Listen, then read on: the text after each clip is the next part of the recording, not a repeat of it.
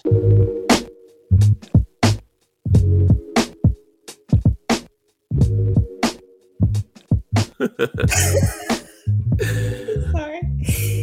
Your commentary didn't even do that right. Right. It's all good though. And we're going to tell Brandon to keep all that. What's up, everybody? This is KJ Kearney. I'm with my good friend and extraordinarily talented food blogger, food social media strategist, Anela Malik. Say what's up, Anela. Hey, y'all. And today I'm going to admit we had something planned that we wanted to discuss. We talked about this all week. And then at the last minute, I was like, hey, Anela, I want to talk about something different. So let me just Very first. typical KJ plan. Yeah, so let me just first start off by saying thank you, Anela, for being accommodating to your partner. But I think this is something that's super important, and we want to get some feedback from our listeners, of course. But I'm very interested to hear about what you have to think about the topic. So let's get straight to the proceedings this evening. We want to talk about the difference between training and practice, okay? Especially as it relates to diversity inclusion initiatives and especially as it relates to the food industry, okay? So I've been interviewed by some podcasts and some publications, some, business community people, and we've been having some really robust discussions around this topic that we are now in this grand awakening, this racial awakening that's happened during COVID and with the high profile deaths of Black people at the hands of police, where everybody is woke now, which is fine. Like, I'm not against that. This is not going to be an episode where we bash wokeness, so to speak. But we will be talking about what are you actually doing in your daily lives to make all this diversity training and this inclusive training an actual thing. So for today's definition, I want us all to be on the same page. Training is going to be referring to all the diversity trainings, whether it be workshops or books that they ask you to read, videos to watch. And then practice, we're talking about daily implementation of that training. Okay, so now we're all on the same page. And Anela, let me just get straight to the point. When you hear, all right, this phrase, training versus practice, what's the first thing that comes to your mind?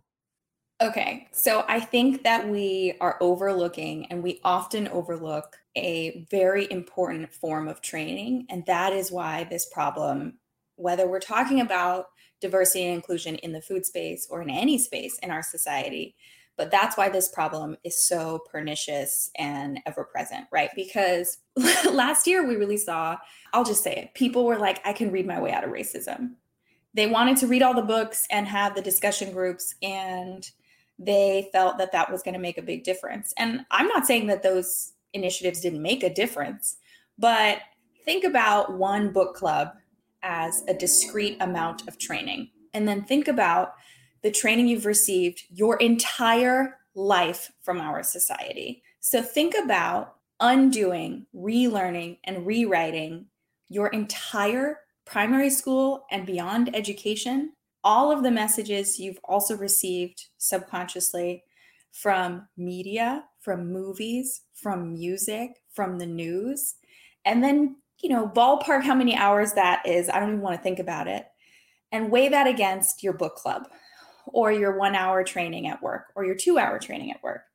And I think that then we start to understand why we can do these trainings in the last year, but in practice, we haven't seen the results we want. And I'll say that we haven't seen them because I haven't seen them. And it's very telling that the same day that we got, a guilty verdict for the murder of George Floyd, we also saw a young girl killed in a confrontation with the police, a young Black girl, basically at the same time, right? Her parents were protesting and marching as we were joyously celebrating this verdict. And that tells me that in practice, we still have not seen the changes we want. And I would say that we're not seeing them in the food space necessarily either. And I know that food and beverage right now is going through a huge transition because of COVID. Everyone's retooling their business models, right? The online space has taken on much more importance as that's the primary way to reach customers right now. People still aren't out and about as they used to be, though it's starting to change. And so I know that we're seeing a lot of upheaval, and a lot of folks would say it's not fair to judge this particular sector given the upheaval. But I'm like, well, since they're already changing things, it might be a great time to change some more things. Right, right. So that's really my fundamental issue, is that I think when we talk about training, we so often think about like these very discrete, concrete efforts that many of us, including myself, have put in the last year to relearn a few things. But stack that against your whole life, and then you get an idea of what I think we're up against when we're talking about diversity and inclusion, and when we're talking about issues of race, gender, and class. I think that's very well put. I'm not even going to try to copy what you said because you said it so well.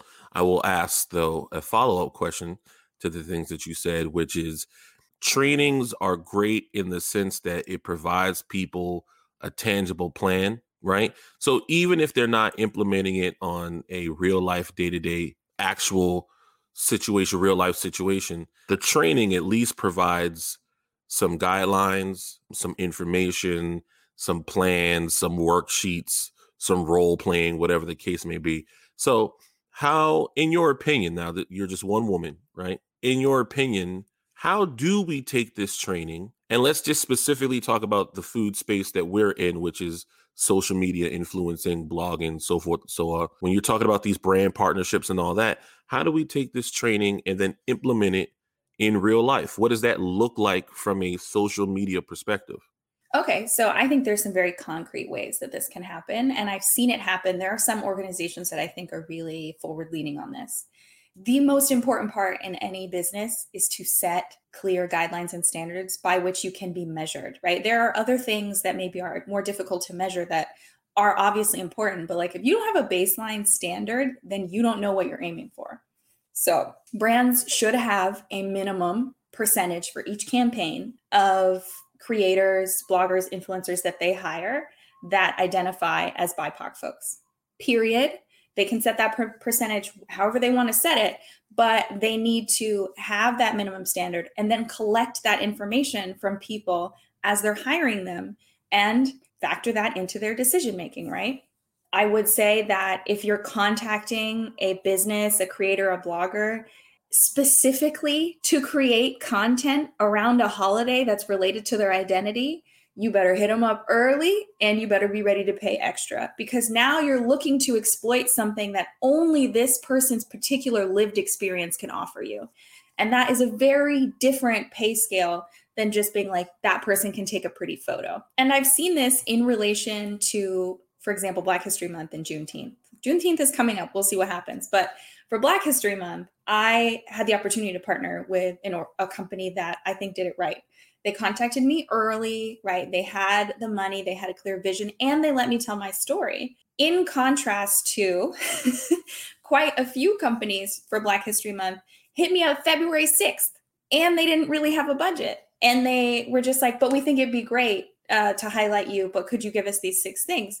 And I'm like, asking me to do 10 hours of free labor so that you can use my cachet to boost your brand for Black History Month is the opposite of what you should be looking to do. Thank you very much. And we'll see when Juneteenth comes around how many, partners reach out to Black creatives on June 10th to ask them to put together something thoughtful and, evocative in 9 days, likely with a limited budget. Or no budget, right? I want to go back to the first thing that you said, because that has been a point of contention when I'm having these conversations with different companies or consultants or whoever the case may be. It is so hard to get people who are not used or don't have the lived experiences that we have, right? To understand that if you don't measure, then there's no real way to tell if you're gaining or losing ground in any particular area. Absolutely none. I work in education, and so we can tell if our students are getting better at math or better at reading or better at reading comprehension because we do benchmark tests throughout the year. And then at the end of the year, you have your big standardized tests. I don't understand why people haven't figured out to just take that format and put it with these diversity initiatives. Mhm. It's frustrating to me. It's mind-boggling, first of all. And then second of all, it's frustrating. But that's just me. What do you think? So I think there's a little bit of a resistance, particularly in the private sector, to the concept of a quota. But here's what I have to say about a quota when we're really talking about brand partnerships is that there are so many tens of thousands of even millions of creators around the world who are killing it, who are, they have really engaged audiences. They have built a platform, that's really authentic and vibrant. And those creators have all different backgrounds. You're telling me that in 2021, in the age of Google, you couldn't find someone who happens to be brown to make sure that you are, hiring a diverse array of people.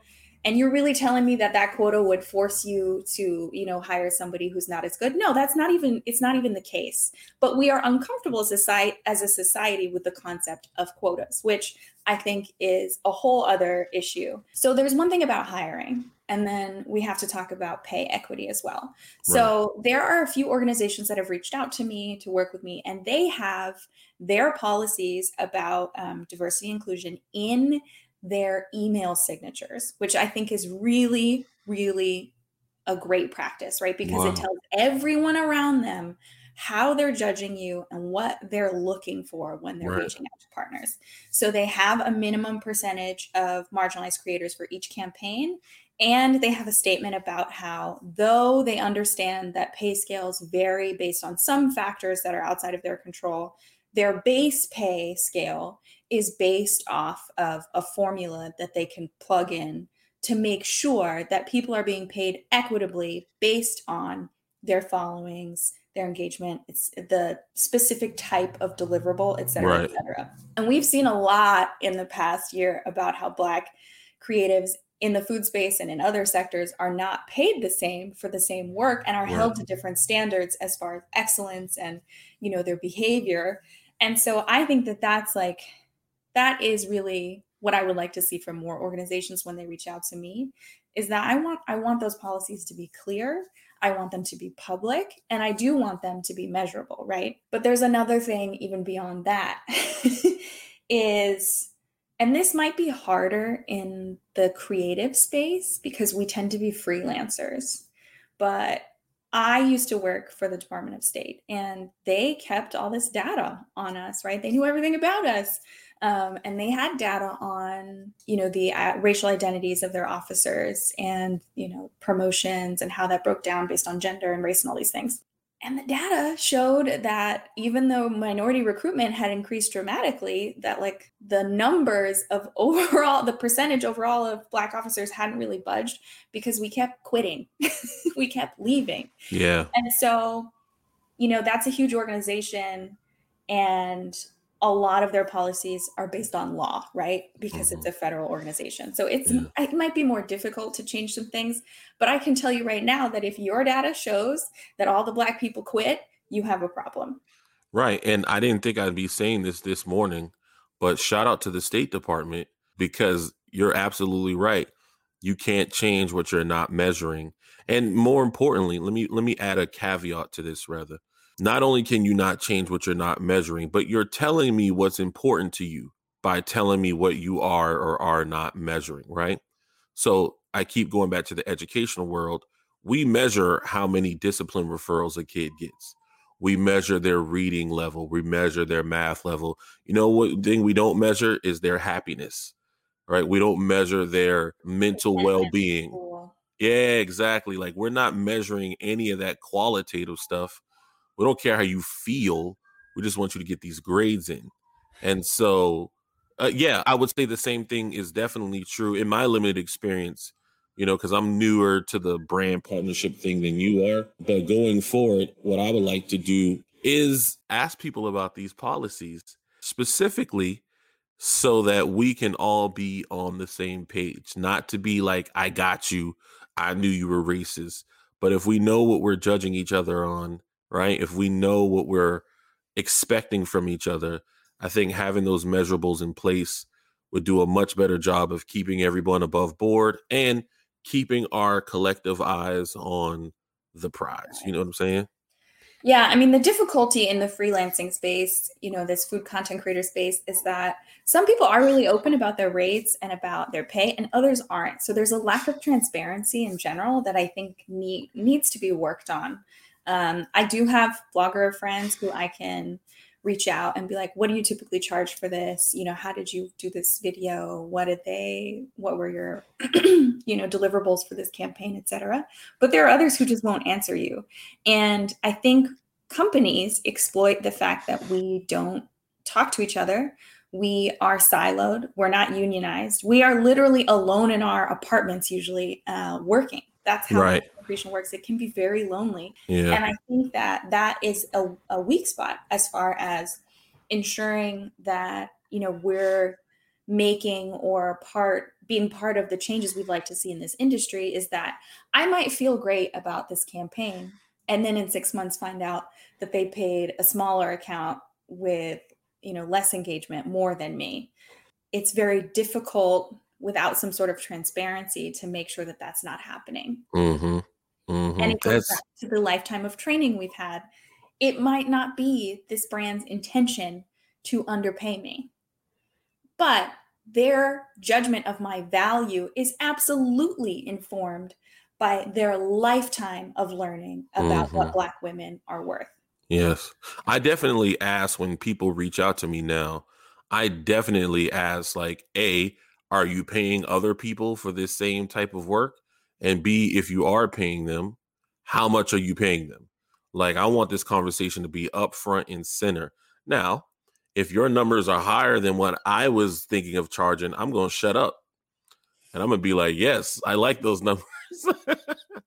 If they're lower, then we'll have that talk too. But yeah, I agree with you. The transparency portion, and that's really, I think that's one of the key steps into building a bridge from training to practice, right?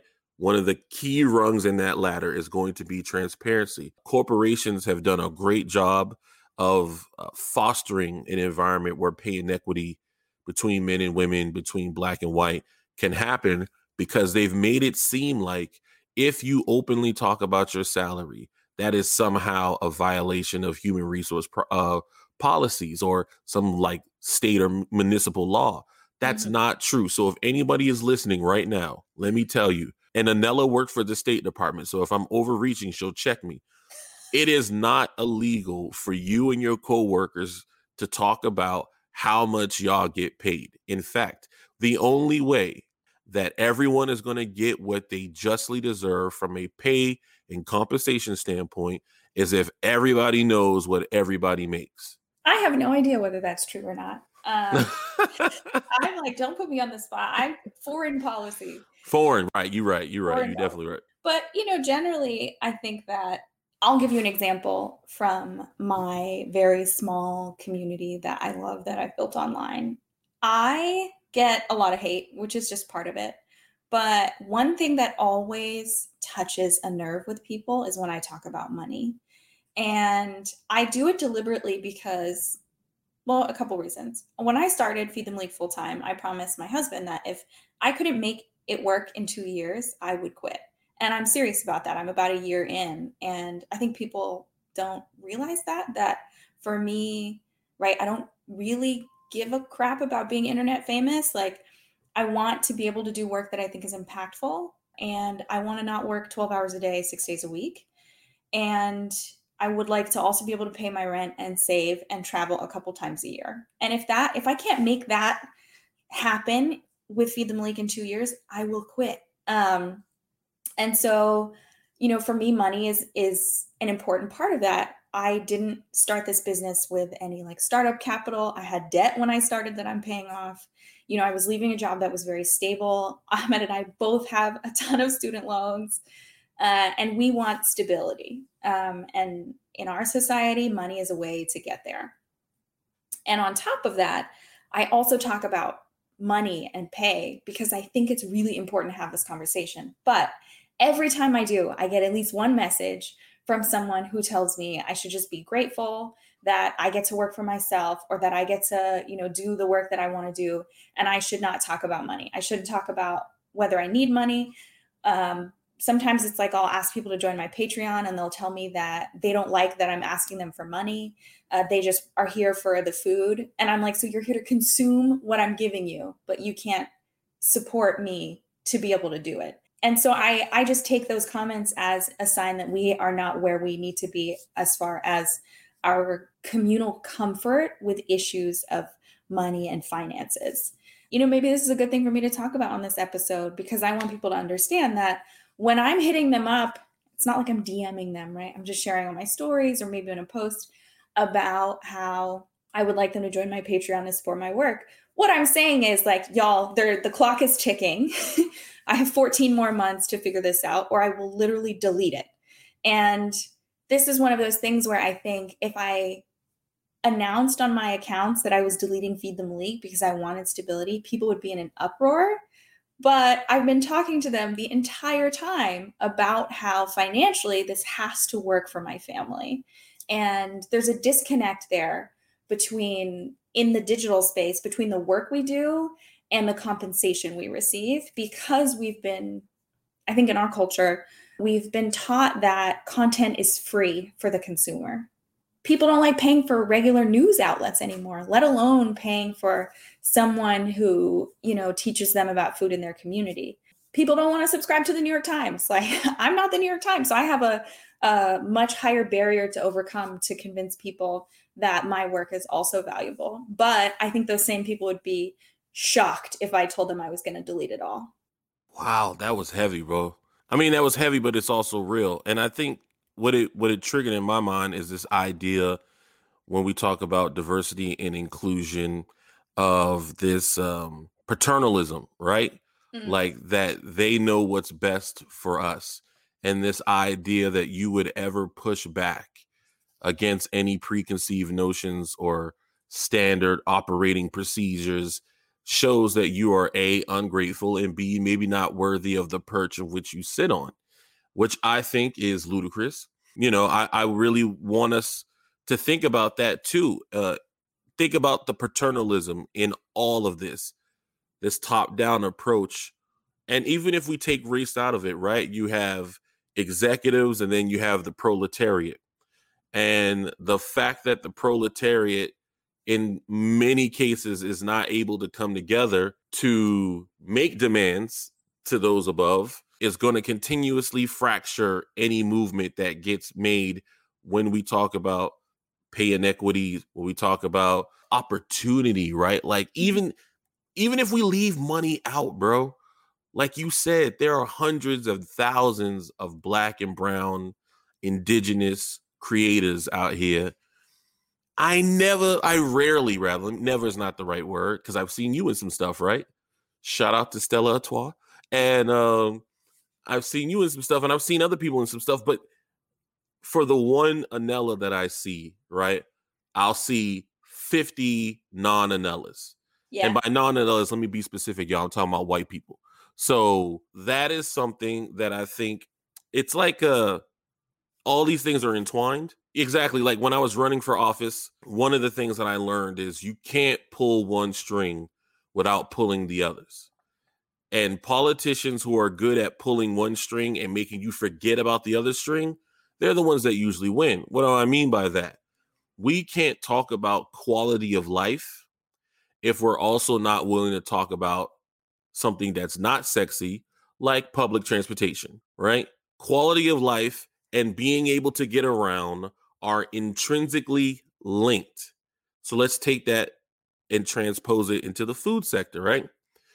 I don't want to hear about you talking about like, yo, we love your post. We love that you highlight all these Black restaurants and Black chefs and da da da da da, right? That's one string. We love that. And then the other string, when we talk about, oh, you love that? Well, pay me and I can do that for you. Or pay me so I can continue to do this work. And that's a string they don't want you to pull. Some people, some corporations don't want you to pull. And you're saying that you've experienced that. Oh, absolutely. And I'll take it a step further.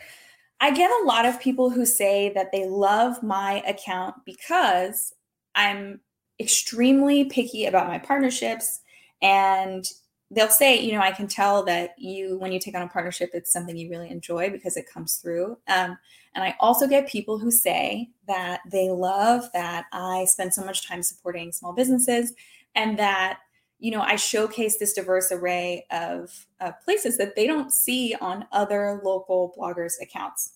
And this is no shade to anyone in my community, but I'm saying this frankly. The reason why you'll see things on my page that you won't see on other people's page is because I'm paying for them. And that is a privilege that I have because I've managed to make a little bit of money in this space. And I take all that money and I spend it at small businesses that don't have PR representation, that can't afford to invite me in, that probably don't even have the wherewithal to think about influencer marketing because they're right now literally just trying to survive. These are really small mom and pop shops, most of them. So people love the diversity of things they find on my page, but what they don't understand is that that diversity has a much higher cost than I could run my account and dramatically decrease my business's costs if I just accepted all the free invitations from places that typically have marketing budgets and they usually come through their PR person. That's why you will see in a community certain restaurants so overrepresented in the food blogging scene. And it's not necessarily because they're better, it's because bloggers have more opportunities to go into those spaces and do it for free. And content creation costs money. Food costs money. And so people will say on one hand that they love all the mom and pop shops on my account, and they love that I'm showcasing food that isn't free. Some of them will be like, yeah, I've noticed that a lot of other food bloggers, like, you know, the food that they're showing is mostly free. And I'm like, that's because that's probably what they can afford. Right. It's like, that's what they can afford. And I can afford a little bit more, but I'm also still in this space where I'm like, I don't know if I'm ever going to be able to pay off my student loans. I don't know if we're ever going to be able to buy a house, like with my income the way it is right now. Yeah. And some months I'm like, I really don't know how I'm going to make it work. I usually like cobble it together at the last minute, but that's stressful. And it's, you know, it's something that I don't want to be doing. Yeah, definitely. I don't want to be living that way long term. And so I think there's just this disconnect in the food blogging scene because we complain about bloggers who get everything for free. I have seen people, regular followers and consumers, complain about it, but then they are consuming free content. And I think that there is a disconnect between, you know, this understanding of the fact that like people have to pay their bills and then applying that to content creators and applying that to food bloggers who, like, some months dining out for Feed Them Lake, I will spend over $1,000. And that is $1,000 that goes to literal hole in the wall spots close to my house, mom and pop shops, Black owned restaurants that just opened that I'm highlighting. But then when I ask someone to join my Patreon for $5 because they say they love my coverage of local Black owned businesses, they'll tell me I should just be grateful. Bruh, so God, that's so okay. I'm speechless because you said so much and I want to say so much, but we don't have all day to talk about this. Well, let me just say this though. Number one, I do the same thing. Like, I have a Patreon and I'm making a couple $100 off the Patreon. Definitely not enough to quit my job. And I'm taking that money and I'm going to Caribbean Delight and I'm buying the large oxtail. You know what I mean? Yes. Like, I'm going to Rodney Scott and I'm buying the wings. Like, I'm getting the money that people are giving me graciously. Thank you all. Yes. But I'm taking that money and I'm reinvesting it back into these Black owned restaurants. And so, you know, I think this ties in beautifully to what we're talking about. You know, at first we talked about corporations, training versus practice. Now what we're talking about is from an individual food blogger perspective, training versus practice. So you can say in your training, you can make all the pretty infographics that you want about how diversity matters and you need to be supporting this and all these other things. But if your practice is, I'm only coming to your restaurant if you're giving me free food, okay, then how diverse can your offerings be? Because to your point, a lot of these, especially these Black owned restaurants, they don't have marketing, right? So let's take out marketing in any form. Marketing person, nope. Marketing budget, nope. Marketing concept, nope. Marketing brand guides, nope. They don't have any of that stuff. So the onus is not just on corporations, but as people, as individuals, whether you're a food blogger or not. to take all this training, right, that you've been getting, because we've all been getting some form of training, whether it's like you said earlier in the episode, whether it's a book club, right, or whether it's a formal training from your job or some workshop that you signed for online, right? We're all getting this training. And I think that's why what I do specifically is super important, because I'm giving you an opportunity to practice every single Friday, bro. I'm not even asking you to do this every day of the week, just on Friday.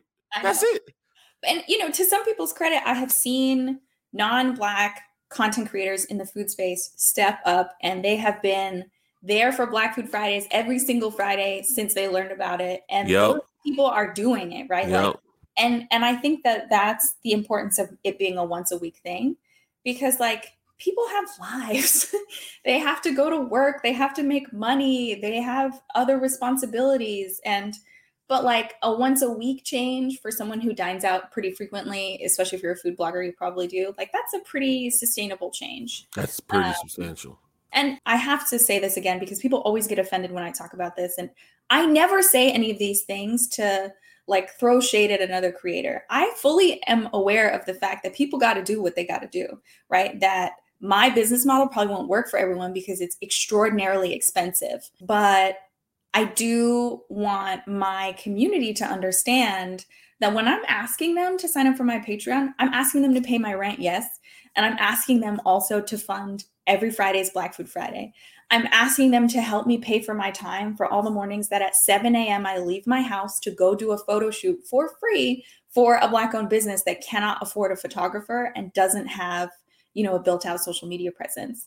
Like, and I'm asking them for, $5 a month to help me cobble together all of those things to run a business where I'm not forced to just rely on free food, because it will greatly diminish the diversity of things they see on my page.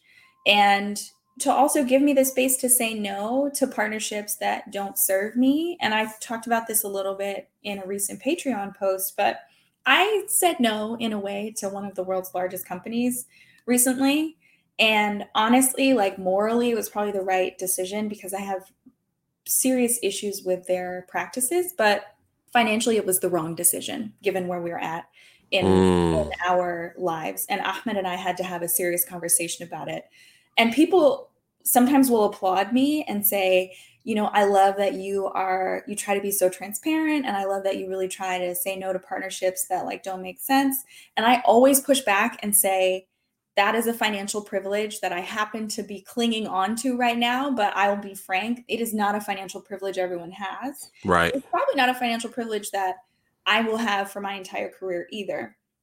This company wanted to partner with me for multi-platform content for a year. They are one of the world's highest grossing companies. And we could have paid off our car, paid down our student loans, started saving for a house, and people want to applaud me for saying no. And I'm like, honestly, I still think about whether that was the right decision for us. And those are the types of decisions that capitalism forces us to make. Yeah. But, I'm not out here to shit on any other creator who doesn't make the same decision, because I have a husband who will support me if this all falls apart. And a lot of people don't have that. Ahmed's career is very stable, right? We could probably go live with our parents if it really blew up. And that would be bad, but we know that we would survive it. And so we're willing to take a few more risks than I think other people are willing to take. And we need to recognize that privilege. I have that privilege.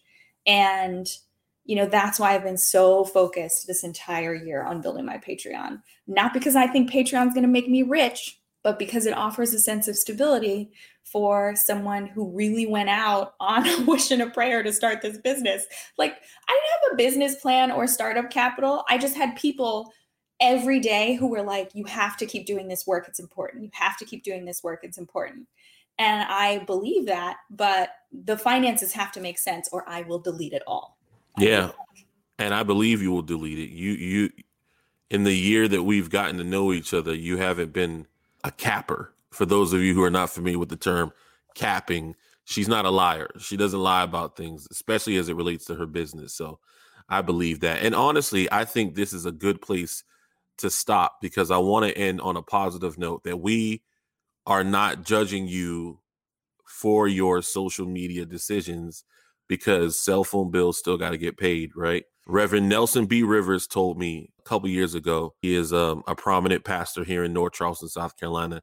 And he said, before you organize with anyone, you need to know where they make their money because where they make their money is where their alliances are going to lay. And so it's very easy for us to say that, yeah, this person should be doing this, should be doing that, but we don't know where their alliance is. You know, if they have children who need medicine, right? If they have an elderly parent that they got to take care of, if they got $700,000 of student loans, you know what I mean? That's where their alliances are. And so I don't fault them for taking that big old check that you recently declined because that's where their alliances are. So yeah, we're going to end on that note. I will say, I want to plug the next episode because we're going to need your help. Anela and I, our next episode, are going to be talking about Black food. Specifically, what does Black food mean to you? So if you're not already following me on Instagram or Twitter, you can do so, Black Food Fridays. If you're not following Anela on Instagram and Twitter, you can do so at Feed the Malik. We're also going to be dropping a TikTok video. By the time you hear this, the video should be up and running, so you'll see that. And we'll definitely mail it out to our mailing list as well.